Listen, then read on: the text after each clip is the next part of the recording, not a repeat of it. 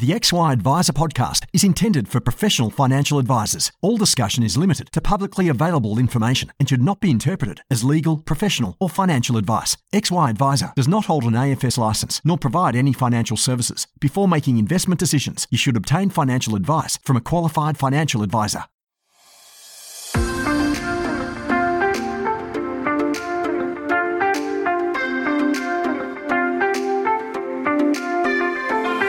Financial advisors help Australians live better lives, and we're great at it. But what about us? For us to thrive in the coming years, I'm here to ask a very big question. How can we live better, run better businesses, and help more clients along the way?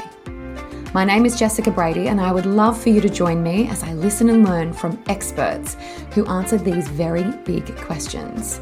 I am lucky enough to record most of my podcasts on Gadigal land. This podcast is brought to you by Challenger, who believe in providing customers with financial security for a better retirement. Challenger's lifetime annuities provide different payment solutions to suit your client's financial circumstances and needs. For income certainty, they can choose CPI indexed or fixed payments. Alternatively, they can choose to have payments linked to changes in the RBA cash rate or investment markets. Challenger can provide your clients with a monthly income for life, so they can enjoy today, knowing they'll always have income in the future. Today's conversation is with Craig Boss. One of the really big things for me when I started to take on this podcast was to make sure that I can have conversations that I think are really meaningful and important to us as advisors. And one of the big things I wanted to tackle was to destigmatise mental health. The industry surveys have shocking results for us with mental health. And I think the only way to really do it is to talk about it, to properly talk about it. So that's what Craig and I do in today's chat. And so I need to issue a trigger warning because we cover some pretty heavy stuff. But it's an important chat, a really important chat. And I'm so grateful for Craig to come on and share his story. And I hope that you are too. Hi, Craig. Hi, Jess. How are you? I'm great. I am really excited and I feel very humbled to be having such a very important discussion with you today. And from the very outset, we need to say that today's conversation is going to be quite personal and that it contains information that is pretty heavy. So I should probably issue a trigger warning, but we both discussed this and we think it's vital as an industry that we have more open and frank conversations. And so we hope that you will explore these important topics with us. Craig, before we get into those, I think it's important that we learn a little bit about you and your story. Sure, Jess. So just from a biographical perspective, I'm now 57 years old. I was born in South Africa, grew up there, married there, had 3 children in Cape Town, and emigrated to Australia in 1999. Became an advisor in the early 2000s, mid-2000s, and have been a risk advisor specializing in insurance ever since then. So that's kind of a brief potted history of, how I got here. But I have my personal story is much more complex and obviously much more detailed. But I thought I'd just give some background as to who I am and what I'm here. I brought up my children in Australia. They're all grown up now. They're all either still studying or graduated. My wife is a mental health social worker. So, that's us in the industry.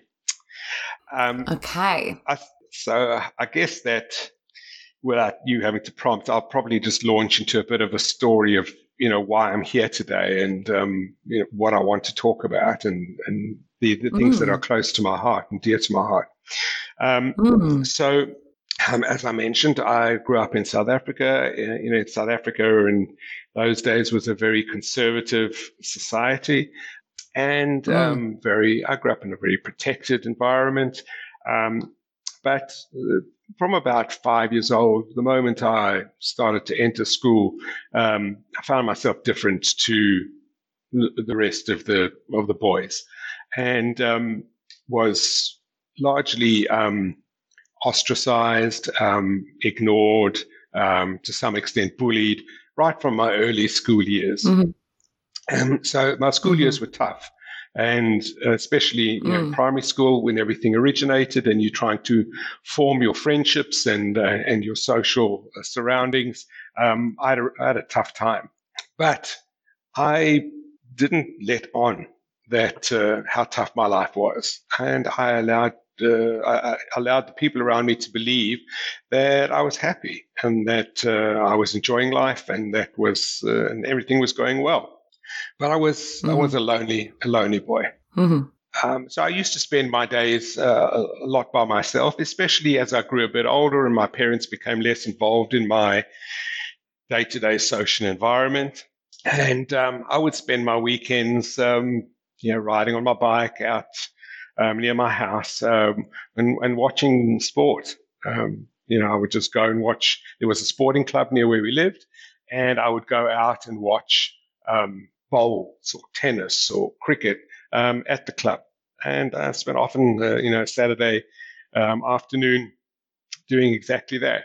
I'm not going to go into a lot of detail about what happened, but one Saturday, I was lured into one of the clubhouses at this by a man at one of the sporting clubs. He offered me some free cold drink. Obviously, I took up on the offer. I had no fear or trepidation. I was 12 years old at the time. He lured me in and he raped me in the kind of the back storeroom of this clubhouse. At 12 years old, that is I suppose at any point in your life, it's incredibly traumatic. But at 12 years old, when you're just, probably prepubescent and you're starting to enter, the early stages of being a teenager, it was proved to be an incredibly impactful event on my life. I never told anyone. Of course. And it is I suppose it's a common theme among survivors of sexual abuse, especially male survivors of sexual abuse, that they don't talk about it. They hide it. And there's feelings of guilt. There's feelings of, did I do something wrong? Did I deserve it? There's all sorts of questions which, would take ages and ages to run into, that tend to go through your mind. But like I'd learned all the years before to pretend to be happy, I had this place in my head where I could file these things, where I could put them and store them and not think about them and not get them and go off into my own world. And that's what I did with this particular incident. I told no one. I didn't tell my parents. I didn't tell authorities. I didn't tell a single soul. I went through my high school years, just getting on by, and it wasn't totally unhappy, and I wasn't totally unsuccessful. I was captain of the swimming team. I did reasonably well academically, not as well as I could have, but reasonably well. And but I graduated high school with no direction of where I wanted to go and what I wanted to be. I went to university. I started to take various courses, but was really searching all the time to find direction. And I was becoming increasingly lost. I had even fewer friends at university. And I just kind of wandered around, going from class to class and doing doing things that I enjoyed, but wasn't really getting anywhere. And I was very lucky that my second year of university, I met the woman who would one day become my wife. And at that stage in my life, she literally rescued me, because in hindsight, looking back in my early 20s, I was already on a very rocky slope downhill. But here came someone who loved me. She appreciated me. I felt I didn't have to prove myself or be anyone else with her. And we were together for 4 years before we got married. We then moved to Cape Town. We had these 3 beautiful children and emigrated to Australia. Soon after we go to Australia, things started to go downhill. I made one or two bad business decisions. Coming to Australia with 3 young children, not knowing the place is incredibly stressful. Immigration in and of itself is an extremely stressful exercise. I got into financial trouble. We were struggling for money. We had to sell our house that we had bought in order to keep going. And life was tough, but I kept going. And I got involved in the insurance industry. I did quite well. I eventually started my own practice. And besides the fact that there was always financial stress, I built a business. I built a little business. It was a one-man show, but I built it into a reasonably good operation that produced a living. And things were going reasonably well in that regard. But when I got to my 50s, I had probably the quintessential midlife crisis. And I won't be surprised if there are other advisors in the industry, people like me, who found that they've gone through similar kinds of things. So the kids had grown up, they were at university, they were working. My elder daughter had moved overseas to study. I was now left at home. My kids didn't need me as much anymore. I looked around and saw, my friends and my colleagues who, in my mind, were doing better than me, who were further down the road in terms of their financial success than me. They seemed to be just generally more successful. And so I did silly things. Well, I got a tattoo or two. And did you? Yeah, I've got a couple. I've got a few. I've got a tattoo. I've got my wife's name tattooed on my shoulder, and I got my kids' initials tattooed down the other side of my torso. So it was a little bit of rebellion, I suppose. And, the equivalent to, I got very involved in my exercise. I was exercising sometimes twice a day, anything to kind of reverse the aging process and, try and stretch out the years, stay younger. But then other things started to close in on me. The LIF, life industry reforms, came in, meant less revenue, less money. Then the Royal Commission, more compliance, which was a hell of a burden, especially to, a one-man band like me. I was then working under a license and the guys who owned their own AFSL, and I was working under their license. The environment in that office with the impending reforms became very, I wouldn't necessarily say toxic, but they were very stressful. These guys just wanted me off their license because it was going to cost them a lot more in PI to have insurance. I was looking for somewhere else to go. And I was lucky that I found the current business, who Steadfast Life, who bought my book. So they offered to buy my book and then employ me as an advisor. But because of my frame of mind, where that has turned out to be a really positive thing, I saw it as a failure. So I saw it as I haven't been able to cut it, had to sell my business, haven't been able to be successful by myself. I have to go back to being an employee again. So because of my thought processes and my sense that I was a failure, having to sell the business exacerbated all of that. And I got physically very sick. This was in about August 2020. And they didn't know what was wrong with me. Took a couple of weeks to find out. We were, imagining the worst. And eventually they found out what was wrong. It was treatable. I was treated. And I was, subsequently I'm okay. But that whole thing had completely drained me of, any energy that I had.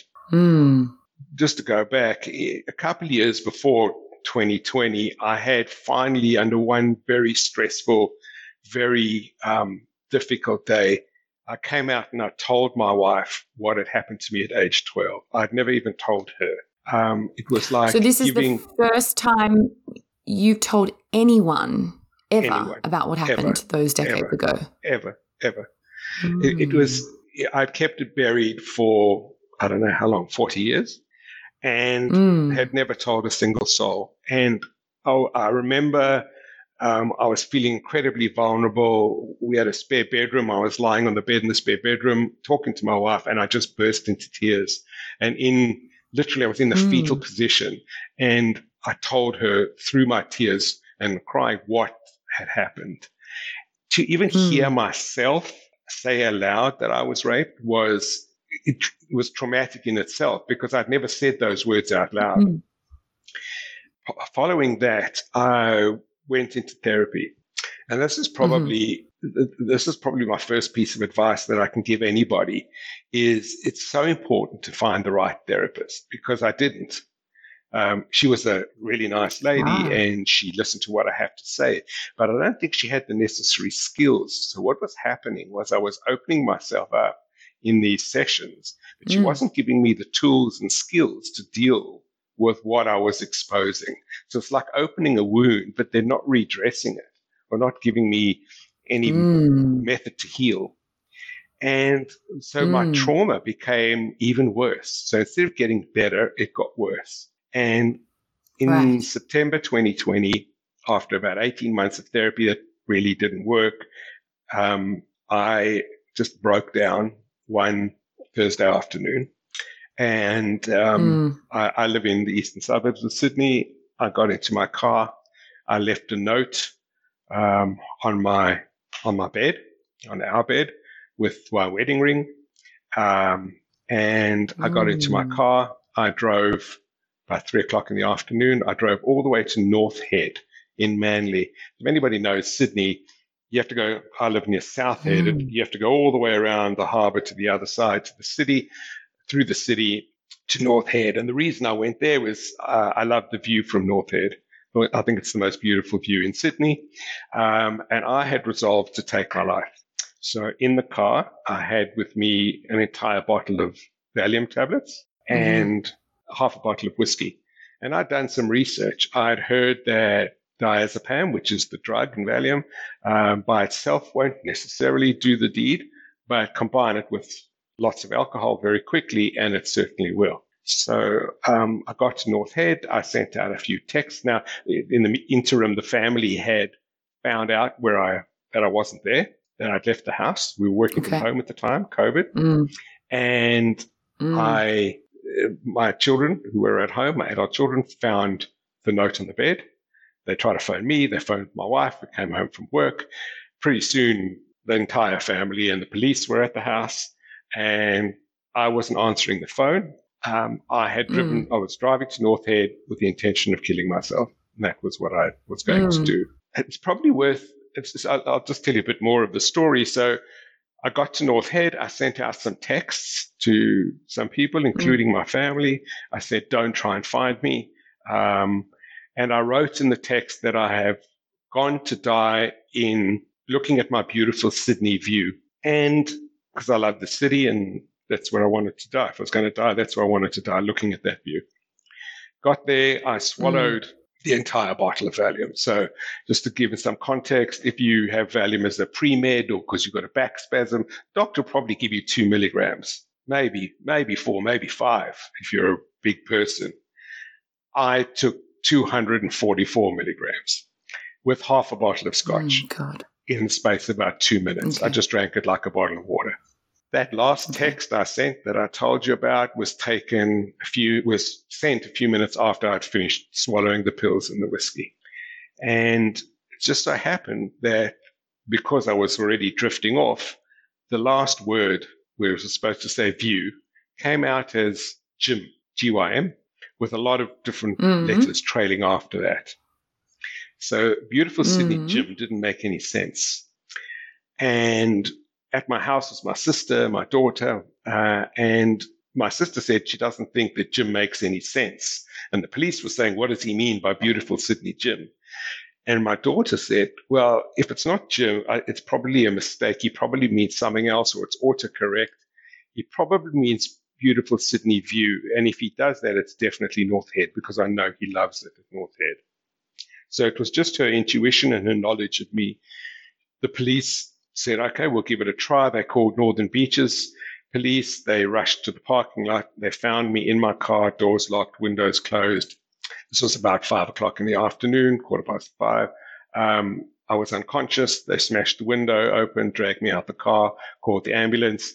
I was rushed to Northern Beaches Hospital. I was intubated because my breathing was so shallow it was about to stop. And the doctors said that I was probably 15 minutes away from dying.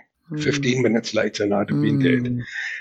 But due to fate and my daughter and some clever minds and clever deduction, I was saved. And I think it's what I want to tell people is this. There is this view of suicide that people who commit suicide are selfish or cowardly. And there is this pervasive view. And how could they do this to their children? And how could he do it to his wife? And how could he do it to his parents and his family? There's always those kind of questions. But as a survivor, I can tell you what happens in the mind when you do decide to take your life. You get what's called, the psychologists call it cognitive dissonance. Think of it like tunnel vision. Think of it like you're looking through a metaphorical straw. And all you see is this tiny dot at the end. And that's the only solution you see. So when you have normal crisis in your life, your mind naturally thinks of about 4 or 5 things to try and resolve that particular issue. When you have cognitive dissonance, there's only one thing. And you you truly believe that you're doing the best thing for yourself because it will take away all the pain that you're suffering. And it will, and it's also the right thing for your family, because why should they have to bear you? Why should they have to deal with you, the failure, the depressive, just the one who causes trouble and pain for them as well? So it's best for everyone if you're gone. And that's how your mind thinks. That's how you resolve to make such a decision. I can't speak for everyone who's tried to commit suicide, of course, or those who've been successful. But this is how a lot of the science is. And as a survivor, this is, I can tell you how I thought. So you go and you do the act because you think it's the right thing for you and everybody else. Yeah. Subsequent to that, I was in hospital and then transferred to a psychiatric facility. I was very lucky. My wife, given the industry that she's in, put me in touch with some amazing, got me involved with some incredible people, a fantastic psychiatrist, a great clinic, and he referred me to a psychologist. So the moment I entered the clinic, I was diagnosed literally within 24 hours with major depressive disorder. So I've been depressed now looking back, probably all my life, most of my life, and had never been diagnosed or treated. Ever since then, I've been in therapy and working on my mental health. In fact, only last week, I actually terminated with my psychologist. So in the sense that I don't need ongoing therapy, but she's there if ever I need her. So I took that as it's a very positive milestone for me. But the purpose of me telling the story, and I don't know if this is a question that might come up, and I know I've been doing a lot of talking, but is that I want to just tell my story to do 2 things. One, to destigmatize both male sexual abuse, which is often very hidden and kept under wraps, as well as mental health in general, especially for males. Because there is this attitude that males have to be strong, that they have to be stoic, that they have to be, incredibly resilient, and they don't talk about these things. And those attitudes still exist. I mean, society is changing in some respects, but it's very much people don't talk, and they're afraid to talk, and they're afraid to seek help, and they're afraid to be vulnerable. And I want to destigmatize that. And I want to say that I am now healthy and I'm happy to be alive. And that's only because I've got the help that I needed. And I was obviously got to the point where I had to get the help. But there are so many opportunities now to intervene earlier and to get the intervention yourself. For people to not only, it's all very well to say to somebody, are you okay? But generally, most people are going to say, I'm fine, because they don't want to worry you. So there's two sides to that. One, asking, are you okay, is just not enough. You need to go further. If somebody doesn't look okay, they are not okay. And you need to go further than just asking. And the other thing is that if you're not okay, and this is the other side of the coin, go out there and get help. Ask somebody to help you. I think that's so important. Craig, it's so important. And to have this conversation today is so, so humbling for me, to have someone on who is willing and able to share the darkest corners of what has happened to them. And so you're right, there is a long way to go, but I think the fact that you're able to and want to come here and make sure that other people don't feel alone. We know from industry research, Craig, that the advisors of Australia are not mentally well. As a gross generalization, we aren't, for all of the varietal of reasons that we know. We know people have personal lives and histories, and we know that there's been so much change from a regulatory perspective and financial stress and, the cumulative or compounding impacts, and everyone's story is different. But we can't keep pretending that we can help everyone else and not acknowledge that as a profession, we have so much more work to do to have these conversations so that people know that they're not alone and that they're not a failure and that they're not invalid for having these, human feelings. And so I just want to say, before we continue into sort of more pointed questions, a huge thank you. I can't imagine that this story gets easier to tell, even though you do tell it so well. It's really important that I pause and just hold space to say that it's very brave of you. And I want to say thank you, because I know that there will be people who listen right now who feel really grateful for you to share your story. Well, I appreciate that, Jess. I appreciate you saying that. And that's the exact purpose of me doing this. I just telling my story because I want other people to tell theirs. They don't have to tell it in public, but I certainly want them to tell it to people who care and can help them. Craig, what did you think about the concept of mental health before you were able to really acknowledge what was going on in your world and get help? Did you have any thoughts around mental health? Did you believe in mental health? I say believe in sort of inverted fingers. Look, I did. I grew up. My wife was involved in mental health, all her career. That was her career. She's a mental health social worker. That's what she does. So obviously I believed in the concept of mental health. But the thing is that you think of mental health as, or I did think of mental health as somebody who had a specific condition, right? That was easily identifiable, right? So that person has got manic depressive disorder and it's easily identifiable. Okay.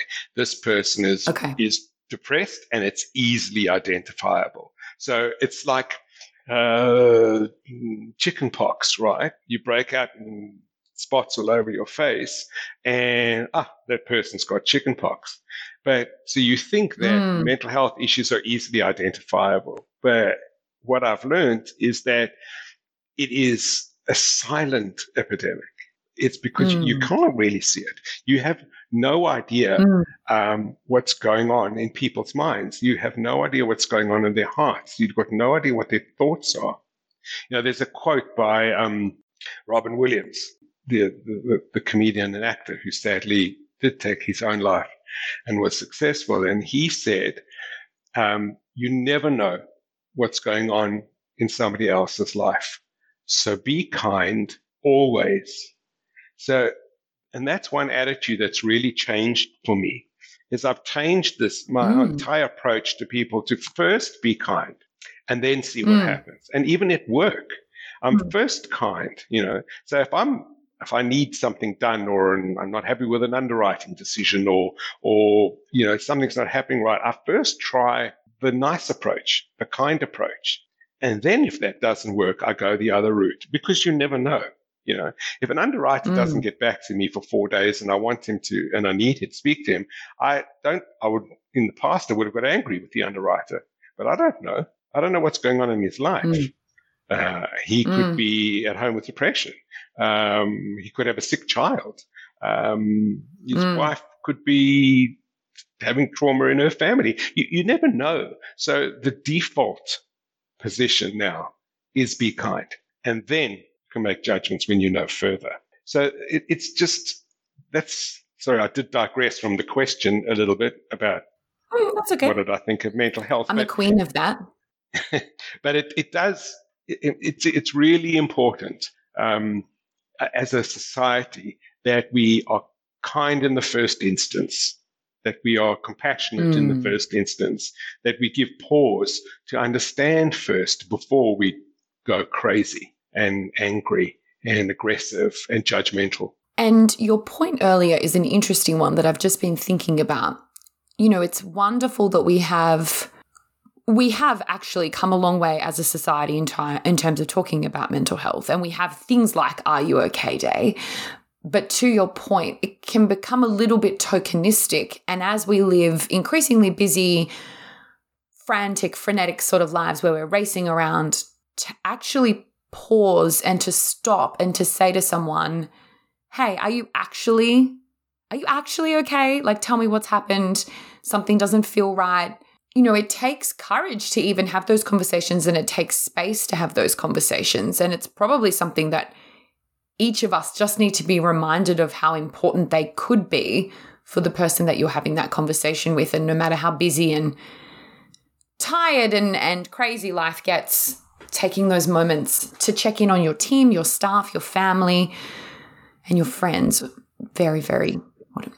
Yeah, I agree with you, Jess. And I'll make 2 points in that. One is that, with the new hybrid working models, that some people working from home and some people working in the office, we're actually coming into less contact with people. So there's less opportunity to check in than there was before. And people are now at home. And if home is the source of all their problems, or the source of where their anxiety and stress is, there they are at home in that environment 24/7.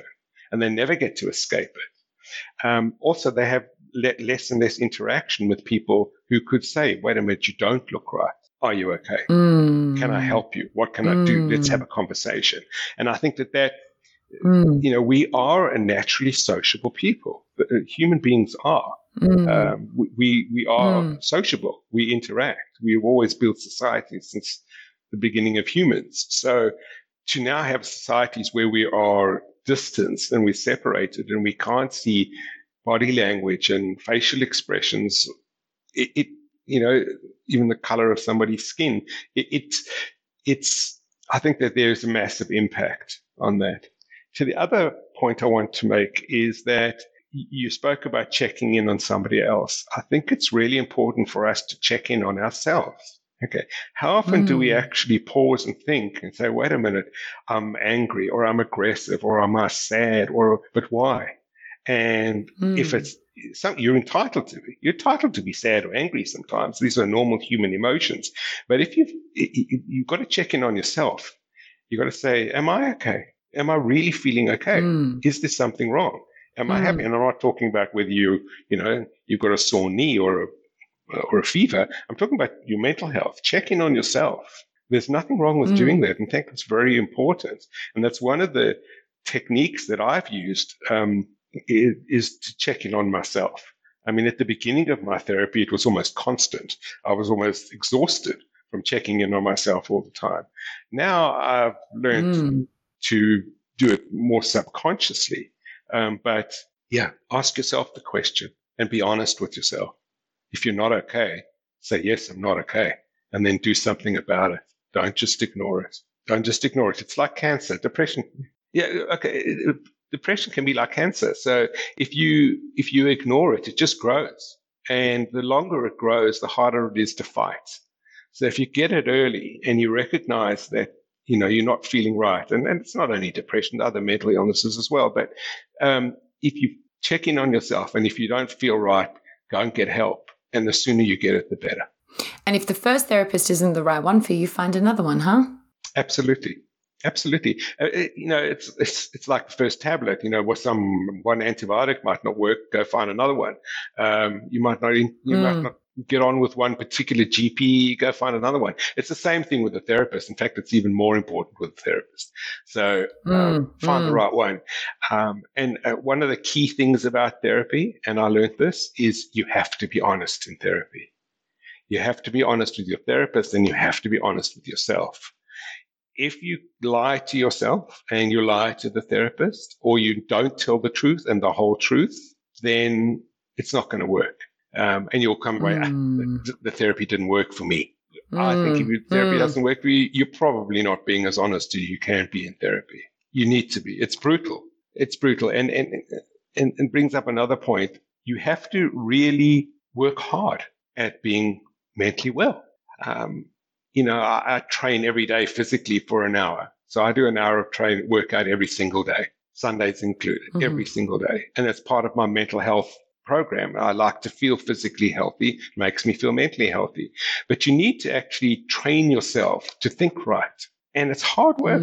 It's hard work, especially if the neural wires in your brain have been wired wrong for so long and you need to rewire them.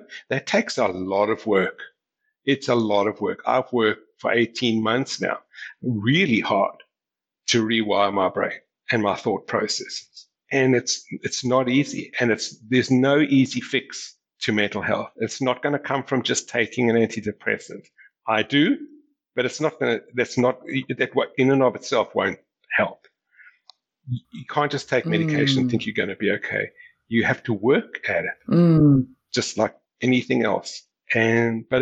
If you do, you will be successful and you will be healthy again. Greg, I have one last question before we get into some rapid fire pieces. I want to talk about that point that got really dark and really hard and where you started to see very few options. Do you think the people around you, and knowing that it was COVID, so this is probably a hard question to ask, but I think the piece around looking at yourself is very important.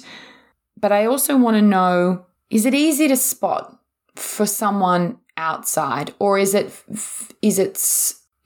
so hard to notice behavioral changes? Like when you look back, do people say to you that they could see something wasn't right? Were there a lot of signs? Was this something that...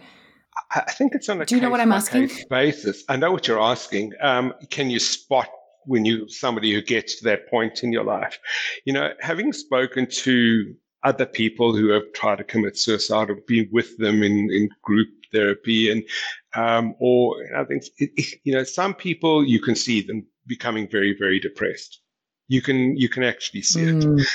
But sometimes that switch over is so insignificant, so small, so quick that, people might be depressed, but then often the decision to actually, okay, now I'm going to do it is just there and then. Others plan these things and they plan to do it for a long time and they see no outs, but a lot of people disguise it. A lot of people, you don't see it. So it's not like, well, just keep your eye out, because there's no telltale signs. I mean, if you know somebody really well, you might see some changes in their behavior.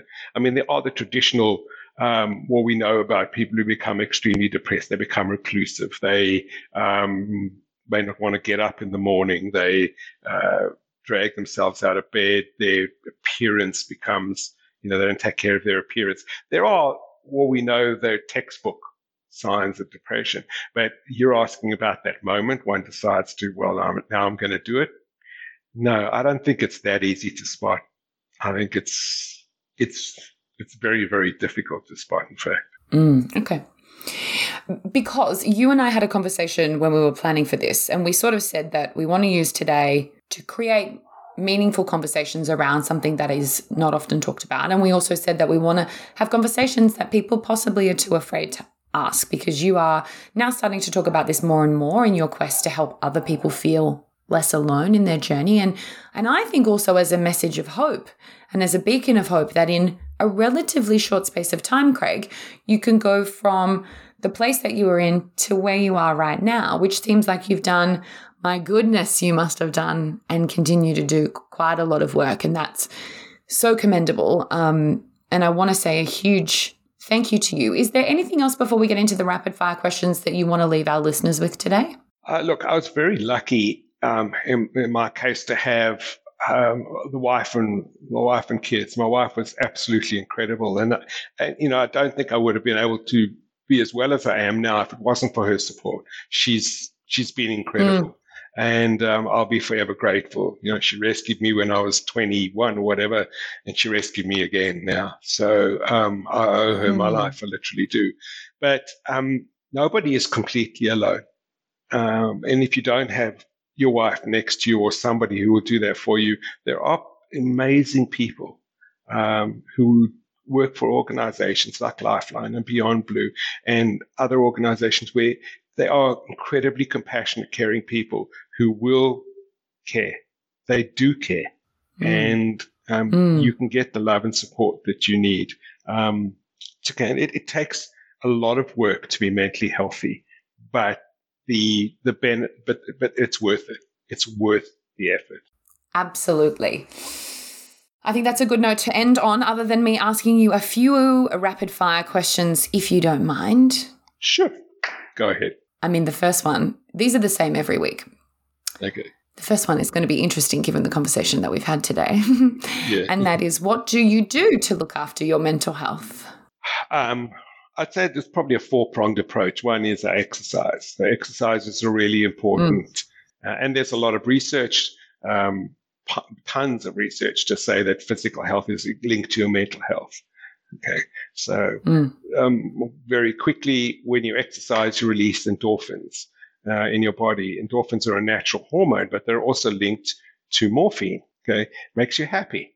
Okay, so exercise, release the endorphins. You've got happy hormones running around your mind and your brain. That's number one. Number two, I use mindfulness a lot. So mindfulness is not some hocus pocus or religion or some kind of cult.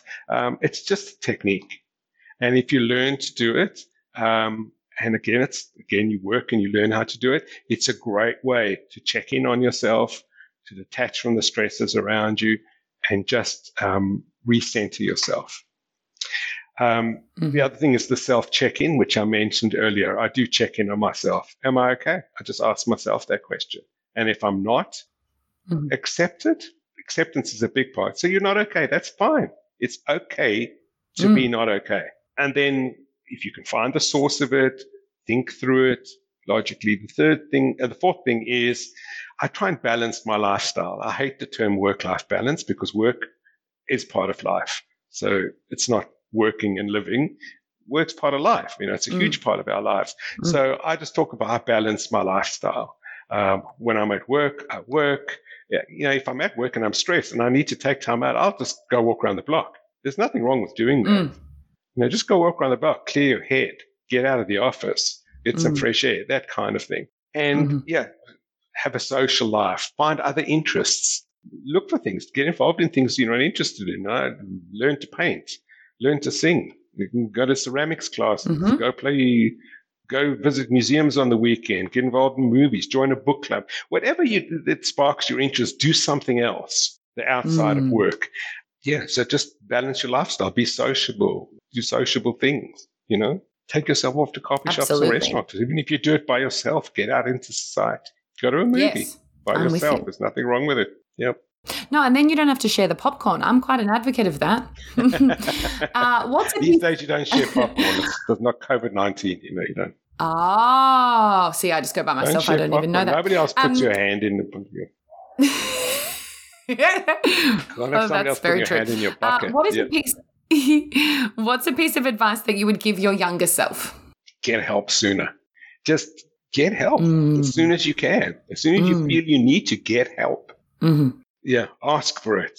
Don't be afraid to ask for it. Don't be too proud. Don't be too brave. Do you have something that's big on your bucket list that you're yet to tick off? Look, my wife and I love to travel. And I'm a huge foodie. So I cook and I love to cook and I love food. So what I'd love to do is take a few months off and drive around Italy and France. So no coach travel, no nothing, just drive and experience the food and the scenery and the wine and the culture that way. Italy and France. So I want to drive around at my own pace. That's a goal. Sounds amazing. Amazing, amazing. And my last question for you today, Craig, is do you have a book for me to read as part of my fake book club? It's when I was growing up, there was a comedian, a British comedian called Spike Milligan. Now, a lot of people don't know who he was. He was part of a revolutionary group called the Goons. And they used to have a thing called The Goon Show on BBC Radio that I used to listen to. But Spike was a fantastic guy. And only many years later did I realize that Spike was actually a serious depressive. But he writes the most hysterical memoirs of his time in the British Army during the Second World War. And there are about 6 volumes of his memoirs. And it's written very comically about what he went through and his stories of being a soldier in the war. And I used to read them over and over and over again, and I never knew why I had some kind of connection with this guy. And only when I read his biography years later did I find out that he suffered from depression all his life. So I think there was some kind of connection. But even today, I read Spike Milligan's memoirs. I've got these dog-eared paperbacks, and I still read them. And they're a light relief, but deeply insightful. Craig, I very genuinely, very heartfeltly want to say a very, very big thank you for coming on today and sharing your story. And as I said before, it requires a lot of bravery, a lot of vulnerability, and a lot of courage. We need to have more of these styles of conversations as a profession because you are not, sadly, alone in the situations that you've been through and, you know, your need for help. And the more that we can normalize this, the better we're going to be as people. So thank you for being today's guest. Thank you, Jess. And thanks for the opportunity and thanks for the great work that you guys and that XY Advisor are doing for the industry.